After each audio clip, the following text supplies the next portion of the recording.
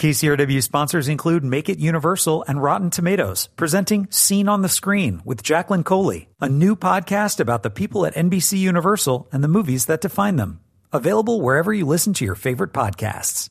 I'm Joe Morgenstern, the film critic of the Wall Street Journal. The French have a word to describe Ratatouille, the tale of a provincial rat named Remy who becomes a great Parisian chef. The word is génial, not genial as in cheerful, although Pixar's latest animated feature is certainly that, but génial with an accent, as in brilliant or inspired. The characters are irresistible. Why would anyone want to resist a hero who so gallantly transcends his rattiness? The animation is astonishing, and this fantasy version of a foodie rhapsody sustains a level of joyous invention that hasn't been seen in family entertainment since The Incredibles. The uncommon denominator of both productions is the writer-director, Brad Bird. There's the same unerring showmanship which makes a complex story seem logical, the same delight in hurtling motion, sophisticated comedy, and copious detail.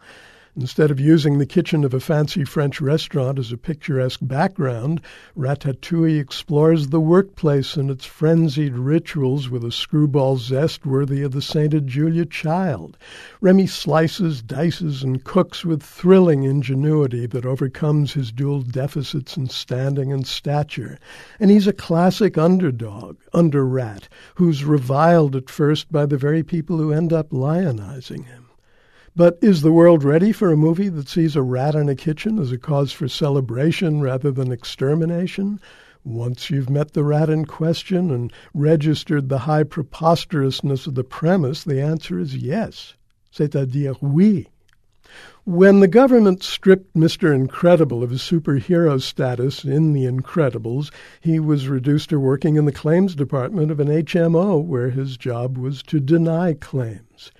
His testimony would have been a worthy addition to Sicko, although Michael Moore's argumentative blogumentary about healthcare is shockingly funny without him. Moore sees the United States as a nation in denial, so much so that we've slipped to number 37 in a World Health Organization ranking, just ahead of Slovenia. He lashes out with Swiftian scorn at a system that leaves almost 50 million Americans uninsured, and he gives us horrifying stories told not only by the uninsured, but by people whose insurance companies failed or betrayed them. But, and yes, with a Michael Moore film there's always a but, he can't leave ill enough alone. With hardly a nod toward critical thinking, he represents the universal healthcare systems in Canada, Britain, and France as essentially flawless through the use of ardent interview subjects and slippery rhetorical devices. And the jaunty provocateur turns earnest propagandist when he discovers healthcare heaven in Cuba. Lots of Sicko stands as boffo political theater, but its major domo lost me by losing his sense of humor. Don't judge Live Free or Die Hard by its title, which sounds like a license plate motto, or make snide assumptions, as I did, about the impending death of the Die Hard franchise. John McClane, the New York cop played by Bruce Willis, may be long in the tooth, but he hasn't lost his bite. This fourth iteration of a series that started in 1988 turns out to be terrific entertainment and startlingly shrewd in the bargain. It's a combination of minimalist performances, interestingly minimalist, and maximalist stunts that make you laugh as you gape at their extravagance. I'm Joe Morgenstern, the film critic of the Wall Street Journal. I'm off for a few weeks' vacation, but I'll be back on KCRW later in the summer with more reviews.